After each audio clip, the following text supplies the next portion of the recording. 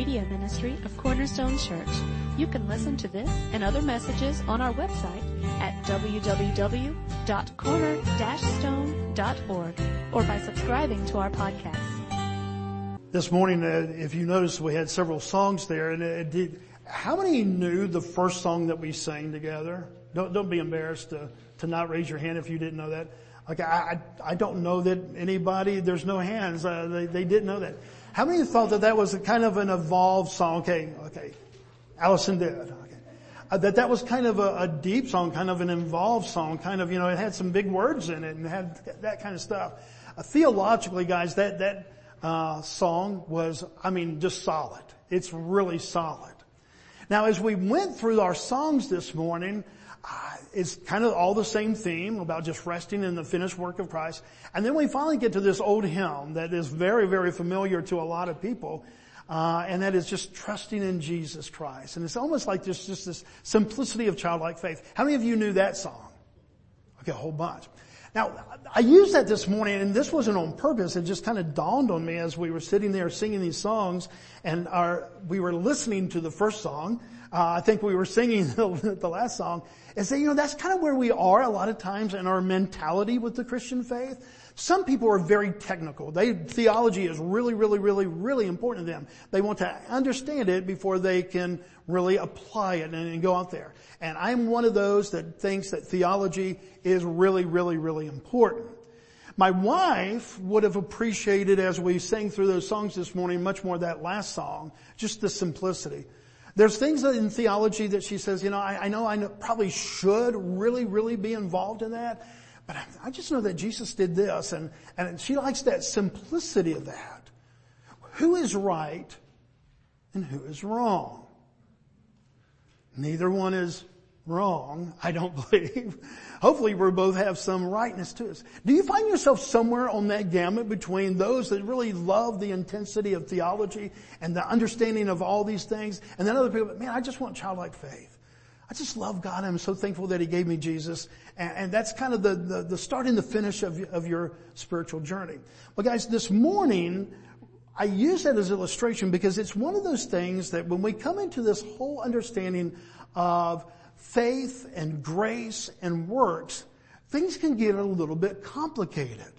It's been a debate ever since Christ came along because Christianity is, as I understand, the only religion in the world, the only spiritual endeavor in the world that truly is grace-based. That we believe that the only way that we come to Jesus Christ is not through our works, but through what Jesus has done. And every other world religion has some mixture, either totally dependent on works or at least somewhat dependent on works. And so we stand alone. We can only imagine that gets a little confusing then. So what if you have a neighbor that says, no, you have to do these things in order to earn your salvation, that is to earn the right to be right with God. And you go, no, you don't have to do anything. It's just it's a simple gift. And so this has been a matter that's been debated from the very beginning, both in Jesus' time and then immediately following in the early churches. This whole thing about faith and works. Well, which one is it? Are we saved by grace? Saved by works? Well, I believe that the Bible is crystal clear. I don't believe that we have to guess. I really don't believe that we have to debate back and forth. But I think that the application of that is where we kind of begin to trip a little bit. This battle, this debate, seems to be kind of flowing back and forth with, in time and eras. And people struggle with it, but the Bible makes it clear of the role of each one of those, both in the role of living our lives and the role of salvation. The consistent teaching of the Bible, guys, if we just went Genesis to Revelation, the consistent teaching of the Bible is that we are saved by grace through faith and in whom Jesus is and what Jesus did. Look at Ephesians 2:8-9. For by grace you have been saved through faith, and this is not your own doing. It is a gift of God, not a result of works, so that no one may boast. Is that pretty crystal clear? Is it fuzzy? Is it gray? Or would you say that's pretty black and white? For the most part, this is kind of our go-to verse, and I could give you probably at least 50 others, if not more than 50, that just to me make it crystal clear that the only way that we can be right with a holy God is by His doing and what He has accomplished through Jesus Christ. Here's an illustration I heard a long time ago, and it made sense to me. That if we filled up the entire United States with salt, you know how tiny salt is, and we poured salt all the way across the United States, and it was 10 feet deep, all the way across the United States. That's a lot of salt in it. That's a lot of granulars of salt. And then we went up in an airplane and we had just one piece that we had to add to complete that.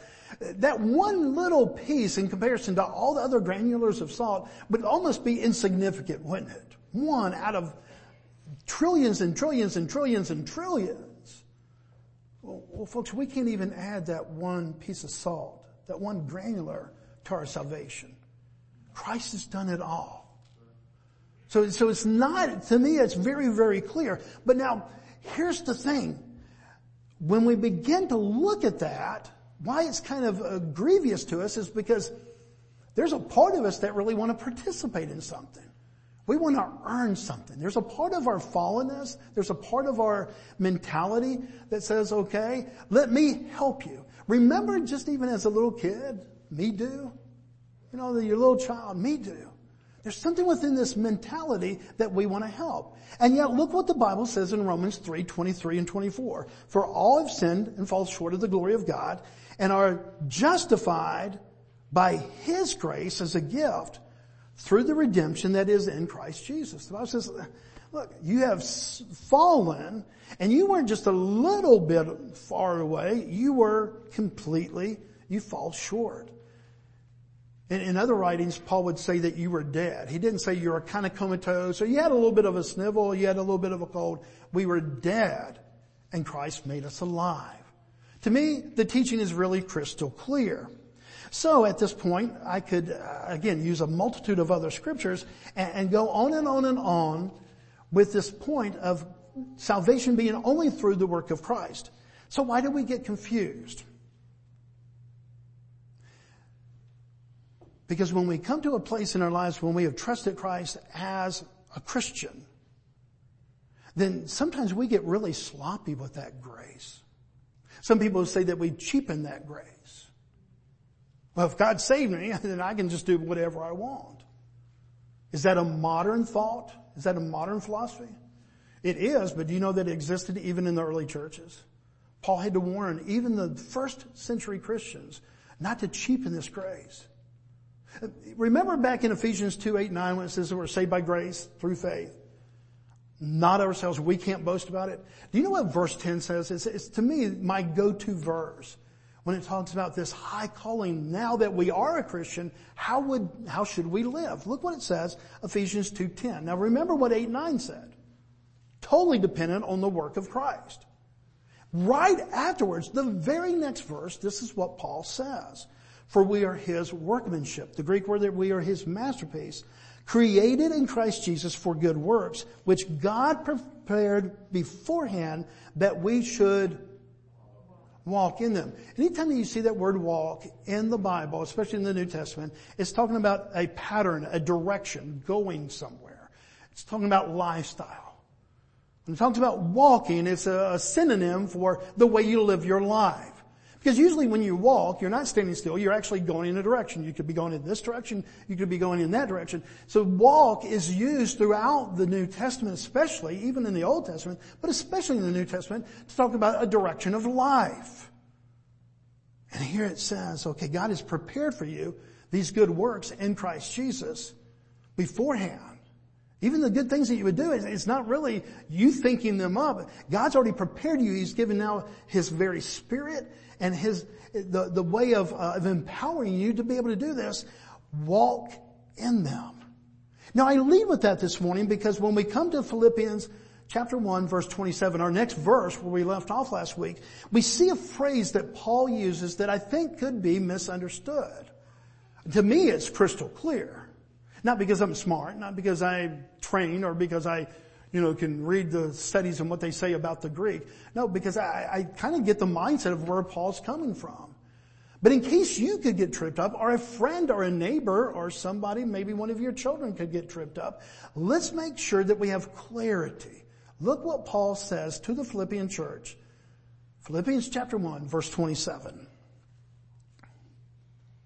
Only let your manner of life be worthy of the gospel of Christ, so that whether I come and see you or I'm absent, I may hear that you are standing firm in one spirit with one mind, striving side by side for the faith of the gospel.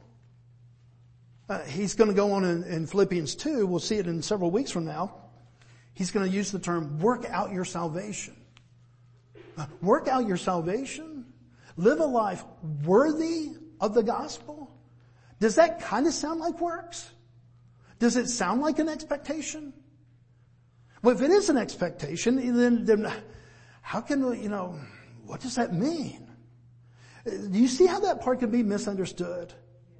See the part that says, let the manner of life be worthy of the gospel. What does that mean? Some would say, okay, what if I don't really act like a Christian? Can I lose my Christianity? Others might be able to say, something like, well, did I kind of halfway participate in my salvation? And the answer to both of those are no. But I don't know that you would be able to draw it just from this one phrase. What you draw it from is the rest of the scripture. Guys, whenever there's a confusing part of scripture, this is good Bible study, okay? Whenever you come across a phrase and you're going, oh, I don't know really how to best place that, to interpret that. Always let scripture interpret scripture. You can go to a pastor, you can go to a friend, you can go to some well-known person, but let scripture interpret scripture. I was talking to Andy this morning, and I used this number, and it could be debated, I'm sure. I think that 99.5% of the Bible, if we let scripture interpret scripture, is crystal clear. We're the ones that kind of go in with this kind of pre-notion of, well, I wanted to say this, and so can I take this one phrase, or this one verse, or even a part of a verse, and twist it to kind of get to my endeavor or my end that I want? Have you ever done something like that? I mean, it's not too far off from what we used to do as kids. I mean, if I wanted to go somewhere, a place on a Friday night or a Saturday night, I kind of knew which of one of my parents, my mother or my father, I could be, if you want to say, get my way. I knew which one would be, oh yeah, go. I knew how to go and kind of twist the circumstances of the situation to get a desired end. And sometimes we do that with scripture, guys. Well, we want to prove that something is okay. We want some allowance perhaps in our life. And so we read, the Bible says, and we just quote a part of a verse out of context and not even the completion of that verse. I truly believe that if you look into the scripture and you are desirous of knowing God's truth, that He's such a good Father, He's such a revealer. His very nature is one of revelation. He didn't have to give us His word. He certainly didn't have to come and dwell among us and take on humanity, but He did. Why? Because He revealed Himself. God has a revealing nature. And I just believe that when we get into the scripture, we're going to see the truth of God revealed. And this is one of those things I think we need to nail down. Now let's try to understand the context of what Paul is saying. In the first 26 verses that we have in our Bible of Philippians 1, basically here's what Paul is doing. Hi. He's basically saying hello. He knows these people. He loves this church. And they were asking, how are you doing, Paul? We heard that you're in jail, that you're in prison. And, are you eating okay? Some of his, spiritual moms, are you eating your vegetables? They're just checking on Paul. And he responds, I'm doing okay. In fact, I'm doing more than okay. If you remember the sermons from the past couple of weeks, he said, this is actually, all this suffering, what you see as suffering is actually to glorify God. This is actually a good thing that's happening to me. So the first 26 verses of Philippians is just an introduction. It's just Paul saying hi and giving them kind of an update. Verse 27 is when he starts to teach, or what we would call preach. This is when we begin to see some exact wording that says, okay, I command you to do this. And here, as he begins to instruct them, he begins to tell them how to live their daily lives as Christians. Not how to become Christians. Let me say that again. When he starts in verse 27, if we take it in context, he's writing to the church of Philippi. He's writing to Christians. Okay? He's now telling them, how do you live this Christian life? He's not trying to explain to them how to become a Christian. It's really important that we understand that. Because all of a sudden, instead of giving instructions how to get to God, we see these instructions, these commands that he's going to give. How do we live for God? Do you see the distinction between the two? It's, in one way, you're going, Bobby, that's so simplistic. To me, it is. But it's that basis and that understanding that gives us the ability to correctly understand what he's about to tell us. And he uses this term worthy as a direction. It's the same way that you and I, if we were trying to give somebody directions how to get to the school or something like that, they go, okay, go out here, go straight across on Gumstrings, and then take a left, take a right, or do this or that. We would give directions and we would use words like turn left, turn right. That's what Paul is doing here. How do we live the Christian life on a daily basis? And he's simply going, okay, turn left, turn right. He's giving directions of how to live this life. And he uses this term worthy in a directional purpose. It's a term that he used a lot with Christians and with churches. Look at Ephesians 4:1. Okay, a whole different church. And yet look what he said. I therefore, a prisoner of the Lord, urge you to what? To walk in a manner worthy of the calling to which you have been called. Does that sound very similar to what he just said to the Philippians? Okay, look in Colossians 1:10. So as to walk in a manner worthy of the Lord, fully pleasing to him, bearing fruit in every good work, and increasing the knowledge of God. Sound kind of familiar? Look what he wrote to the Thessalonians. 1 Thessalonians 2:12. We exhorted each of you and encouraged you and charged you to walk in a manner worthy of God, who calls you into his own kingdom and his glory. It's a repeated phrase that he uses time and time as he writes to who? To churches. And they are, hopefully, Christians. This is not instructions on how to become a Christian. This is instructions to Christians on how we are now to live. If you are here this morning and you're a Christian, you put your full faith and trust in the finished work of Christ. He's addressing you. If you haven't done that, then we would love to tell you about, how do you become a Christian? And why we would use some of the same kind of understanding, we'd have a different conversation. Because we would be talking about grace, grace, grace, grace, grace. Grace, grace. And then we throw in a little bit more talk about, guess what? Grace. But now, these people are Christians. And he's given them direction of how do you live the Christian life. And he uses this word worthy repeatedly to the churches to say, here's the direction that you walk in. Is he saying that we could ever pay back Jesus for all that Christ has done? Is he using worth in that sense? No. He's simply saying, here's the direction to live. If we go back and we look at the context of each one of those passages we just looked at, Paul never even begins to insinuate that we are saved by works. No. All he is saying here, walk, live, go in a direction. What direction do we go in? Folks, this is really, really important in a day when we have placed so much weight on emotions. Would you say that we are as emotional as a people and give weight to emotions today as much as any time that you would think in human history?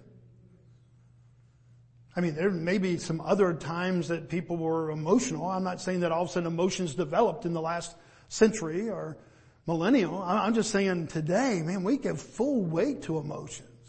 Everything is about how I feel. Right and wrong is interpreted not by clear truth being taught, but how I feel about it. And if all of a sudden if I believe this thing that isn't true, but I believe it to be true, and I really believe it enough, and my emotions want to agree with that, we live in a culture that very much says, okay, what's true for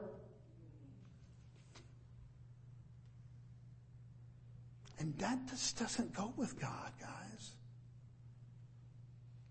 Believe it or not, God has not left it up to you for each one of us to determine our own path of truthfulness.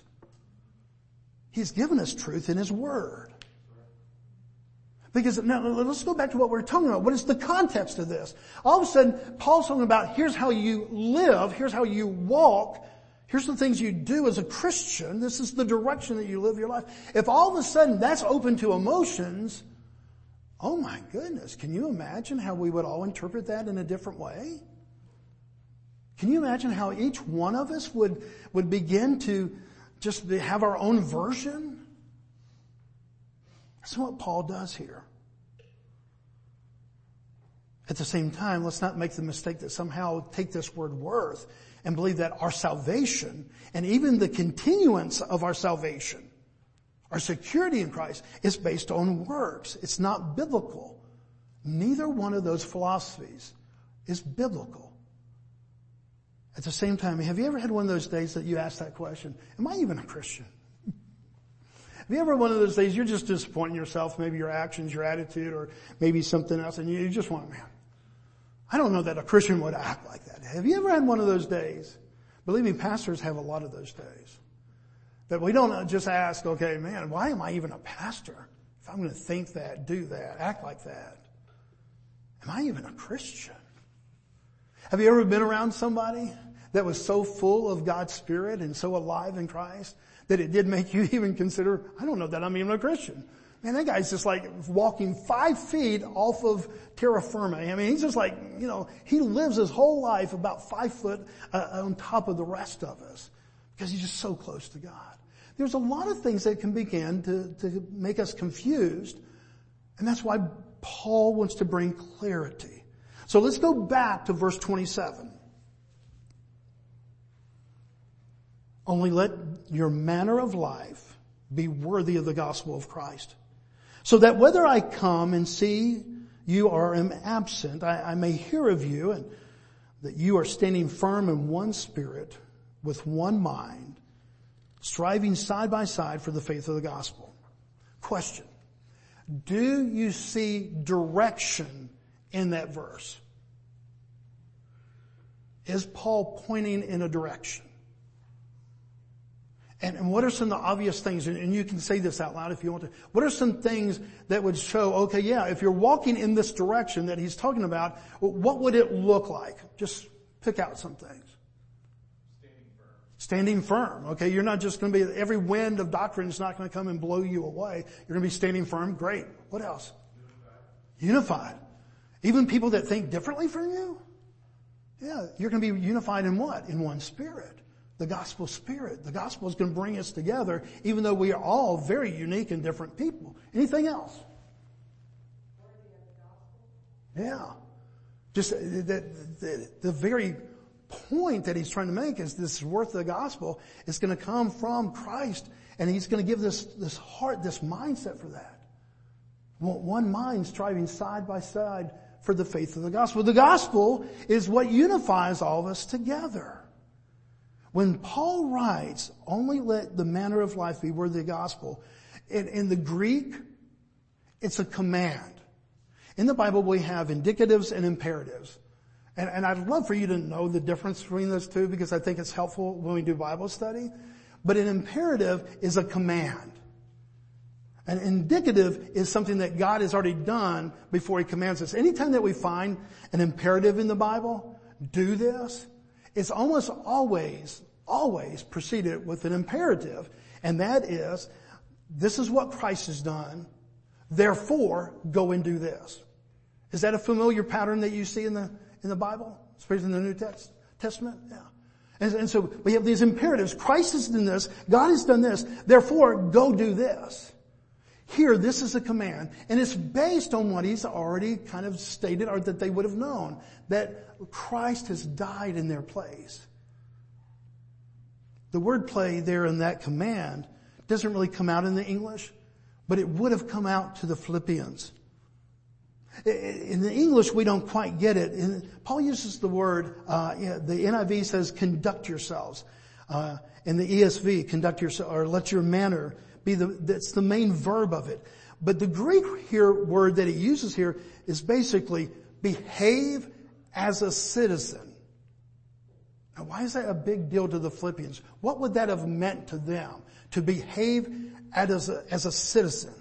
What did we say previously about Philippi and that whole area? What citizenship do they have? What is the culture that they fully are embraced in? The Romans. It's a Roman city. It's a Roman culture, Roman dress, Roman laws, Roman everything. To those that may know a little bit about the Bible, was citizenship really important to the Romans? It was very, very important. In fact, even to Paul, was he a Roman? Yeah. And remember one time they were arresting him and they were treating him in such a way, and Paul goes, look, I'm a Roman. Don't I get at least this? And the Bible says there in Acts, it says, and they were afraid because they did not realize that he was a Roman citizen and they had just invaded some of his rights. This was understood, folks. This was a big deal to be a citizen of Rome. Paul plays upon that in his wording here. He says, conduct yourself, live a way, go in the direction that shows that you understand where your citizenship is. Elias Alonso is not able to be with us this morning, but I did ask his permission to share this. His wife is not feeling well, so they're worshiping from home tonight, or this morning. But I asked him if I could share it. Last week, he became a citizen of the United States. And he said, this is my third citizenship. He said, I was born in Guatemala. I'm a citizen of Guatemala. And then I became a Christian and my citizenship is in heaven. And he said, now I've gone through the formal things to become a citizen of the United States. But he knows that his full citizenship is in heaven. And so we were just sharing last week and I was just so excited for him. Question.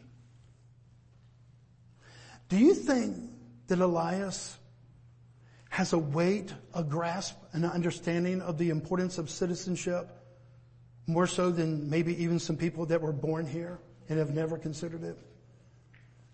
If you've ever seen all the tests you have to do and all the kind of things that you have to do to become a citizen of the United States, you would probably answer yes to that. That's what Paul's addressing. That's why he uses this illustration. Do you know where your citizenship? He said, walk worthy of your citizenship. Christian,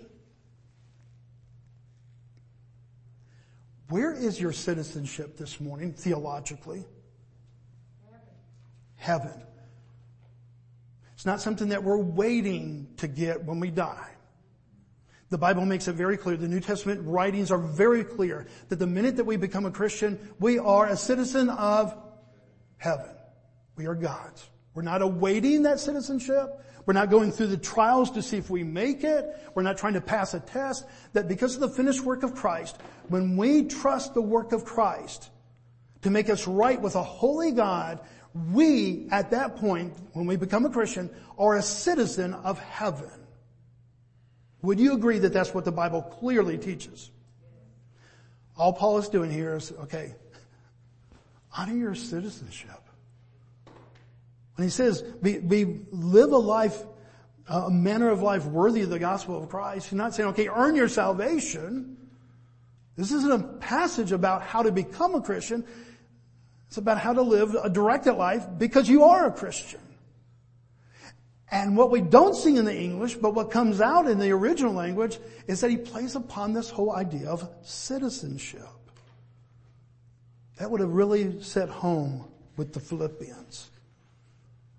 Paul was very clear that we do not earn this citizenship, but it's a gift. But we are to live it out. I believe that's very important for us not to water down any of these truths. Folks, if you have trusted Christ as your Savior, not just believe that He exists. There's a lot of people that believe that Christ exists. They'll say, yeah, He was a historical factor, or He was a great teacher, or He was this. But they haven't put their faith and trust in His work. Could you believe that Jesus is the Son of God, died on the cross, and yet still not put your faith and trust that that's what makes you right with the Holy God? Yeah. You can have knowledge without that application. And so in one way we want to know without a doubt, let's not water down this truth whatsoever, that the only way that we come to Christ is through the finished work of Jesus Christ. Is that crystal clear?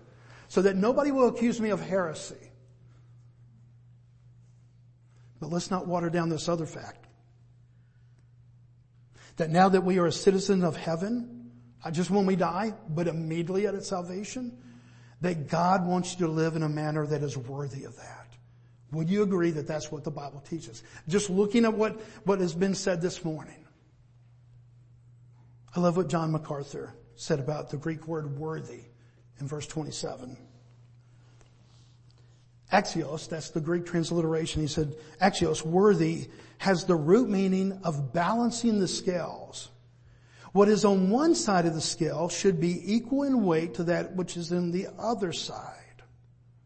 By extension, now please read every word here, the word came to be applied to anything that was expected to correspond to something else. Is John MacArthur saying that because we get salvation over here, we need to do the works that are, that kind of balance that out? That if God saved you this much, that you have to work that much. Is that what he's saying? No. What he's saying is this Greek term that has a picture of scales, that when Christ has done for you this, that we should live a life in response in similar way. Does that make sense? Guys, in a day of Christian convenience, please understand that God doesn't call you into a life of convenience. He calls you into a life of commitment, guys. I'm a grace guy. I'm reformed in my theology. Grace and grace alone. Okay, you're never going to get me to say that works were in any part of my salvation. Not my past works, not my present works, or not even an anticipation of my future works. God didn't save me because he said, I'll clean him up a little bit and I'll use him. No, none of that. None of that was in consideration. God loved me. He chose me. And he saved me by the work of Christ, and Christ alone. Given that, please, let's not water down this high calling of a Christian. Well, it really doesn't matter how I live because I get to go to heaven either way. You've missed the whole point of Christianity, guys. You've missed it. I've missed it when that thought, God will just forgive me so I can do this. Haven't we all said that in our Christianity before? That this grace so abundant, so amazing, is so overwhelming that somehow we just take this grace and then all of a sudden we're going, I'm just going to bathe in grace every day. You need to be bathed in grace every day. But it's a high calling, guys. What if in my marriage, Carly and I have been married 38 years now. What if in my marriage I say, okay, now that we're married, I can pretty much do whatever I want. Because I expect you to be a person of grace. Bad illustration because, again, we're dealing with humans and human relationships rather than God in his perfection and all that. But I think you're going to get the drift. How abusive of her love that would be to say, I do whatever I want. Do you believe that there's a high calling in marriage? For the Christian, do you believe that there's a very, very high calling in marriage? Husbands, love your wives as Christ loved the church. Oh man, if that's not high calling, I don't know what is. He didn't just say, hey, go earn a good income, be good, help out with the dishes once in a while, and then keep the grass cut. Love your wives as Christ loved the church. The highest of calling. How many guys, how many of you have loved your wives consistently as Christ loved the church? Not a single hand. And I'm sure not going to put my hand up. That's why we need grace and continual grace and sustaining grace. But does that take away the weight of that command?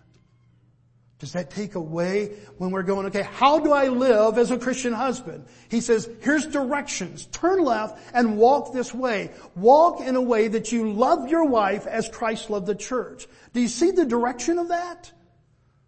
You're not going to perfect it. None of us have perfected it. That's why we need grace. And we need not just grace to save us, but sustaining grace. But God is kind enough to say, hey, I'm going to show you the direction to walk. And that's what Paul is doing here.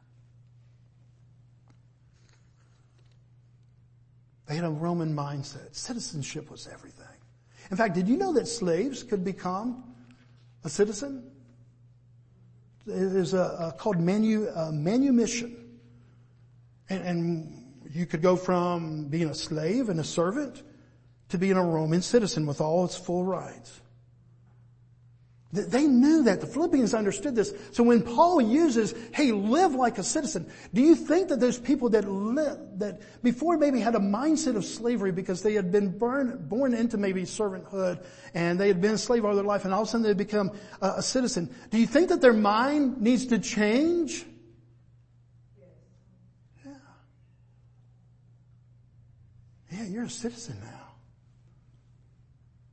You don't live like a servant anymore. You're a citizen. And with that comes rights and expectations. That's what Paul's saying here.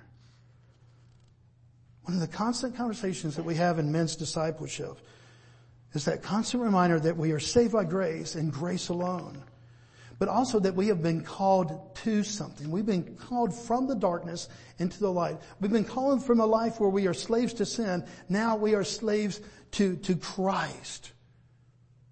It's not just escaping, hey, when I die, I don't have to go to that place. Because I've heard it's going to be hot. And I get to go to this good place. And I heard that the fishing is great. And the whole thing isn't about just where you're going to spend eternity. I mean, that's a big factor. Let's not fool ourselves. But if the only understanding that you have of what it means to be a Christian is that you get to go to heaven, you've missed the call of the New Testament. And you're going to miss the directional call that God continues to give through Paul and Peter and other writers about this is how you live as a Christian. Look at verse 29 and 30 real quick. For it has been granted to you that for the sake of Christ you should not only believe in him, but also suffer for his sake. Engaged in the same conflict that you saw I had and now hear that I still have. Paul says, count on suffering. Hey, part of this directional call, living a life worthy of the gospel, he said, expect some suffering. To count on it. But notice what he says in verse 29, how he describes that challenge. For it has been granted to you for the sake of Christ that you should not only believe in him, but also suffer for his sake. He said, he uses that word granted. Do you see that word granted? This is where, again, when we say the Greek word, we're not trying to be impressive. Believe me, I promise you we're not. But the Greek words sometimes really have a lot of weight that we miss in the English translations. And that word granted means to grant as a favor. Now, how does that change things? It has been granted to you as a favor to suffer for Christ. How does that change it from, okay, granted, life's going to be hard. The direction that you take for Jesus Christ as you live out this Christ life is going to be hard. That's one thing just to say, expect bumps and troubles. But when you go back and he says, for it has been granted, this is a gift that God has actually given you. When was the last time that you were suffering and persecuted and you felt like, man, thank you God, what a wonderful gift. That it cost you something. Maybe even with a best friend or in the workplace or at school or with your family. And that you're living for Christ actually had an expense upon you. I don't know that too many times at that point I'm going, thank you, what a gift. Yeah. For next birthday, I want this. And yet that's the term that Paul uses here, and he means it sincerely. He's not just be flattering with words. He says this is a gift. Peter said it this way in 1 Peter 4:13, but rejoice insofar as you share Christ's sufferings, that you might also rejoice and be glad when His glory is revealed. In a day of Christian convenience, folks, please understand that God's call is Christian commitment. You're not saved by the level of your commitment. You're not even sustained by the level of your commitment. You don't live a committed life. It's not like God said, well, you were supposed to do 100 things, you did 99. You don't get to come to heaven. No, we're saved and secure in the work of Jesus Christ and that alone. But will you please grasp, understand, embrace that this life, this being a citizen of heaven, this carrying the name of Christ is a high calling.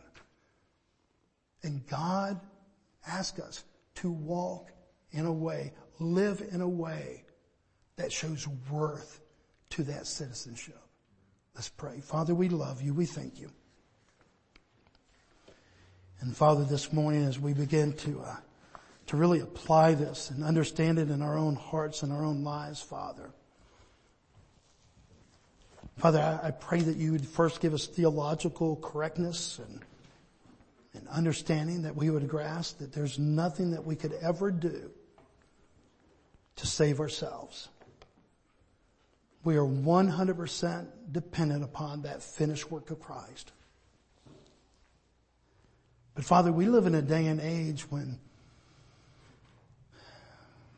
we've put so much emphasis on what we want. So much emphasis on our own happiness and what makes us happy.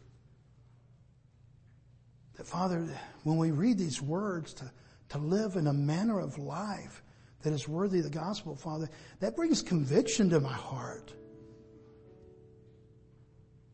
When I believe that, Father, you have granted unto me the ability to suffer for the things I believe in, Father, that this is not a punishment, but it's actually a blessing that you've granted. You've shown us favor to give us this ability.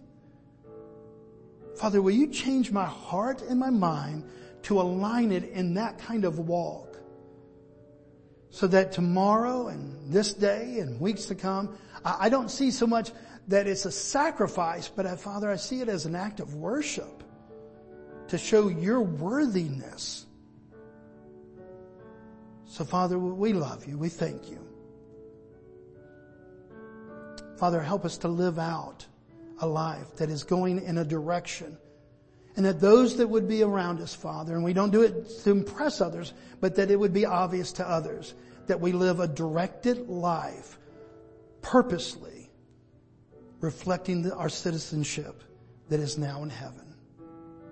Father, for anyone there that would be here this morning, Father, and they know about you, and they would even say that you're the Son of God and that Jesus died on the cross, but they've never placed their trust in that. Father, will you give them the courage to come and speak to myself, one of the elders, or a friend, a husband, or a wife? And say, I know about Christ, but I've never placed the trust to be made right with Holy God in the work of Christ. Father, would you just allow them that boldness, that courage to do that even this day? We love you, Father. Father, help us to live this week in light of our citizenship, that, Father, everyone around us would know, hey, there goes a citizen of heaven. We love you and we thank you as we pray all this in the hope that is Christ. Amen.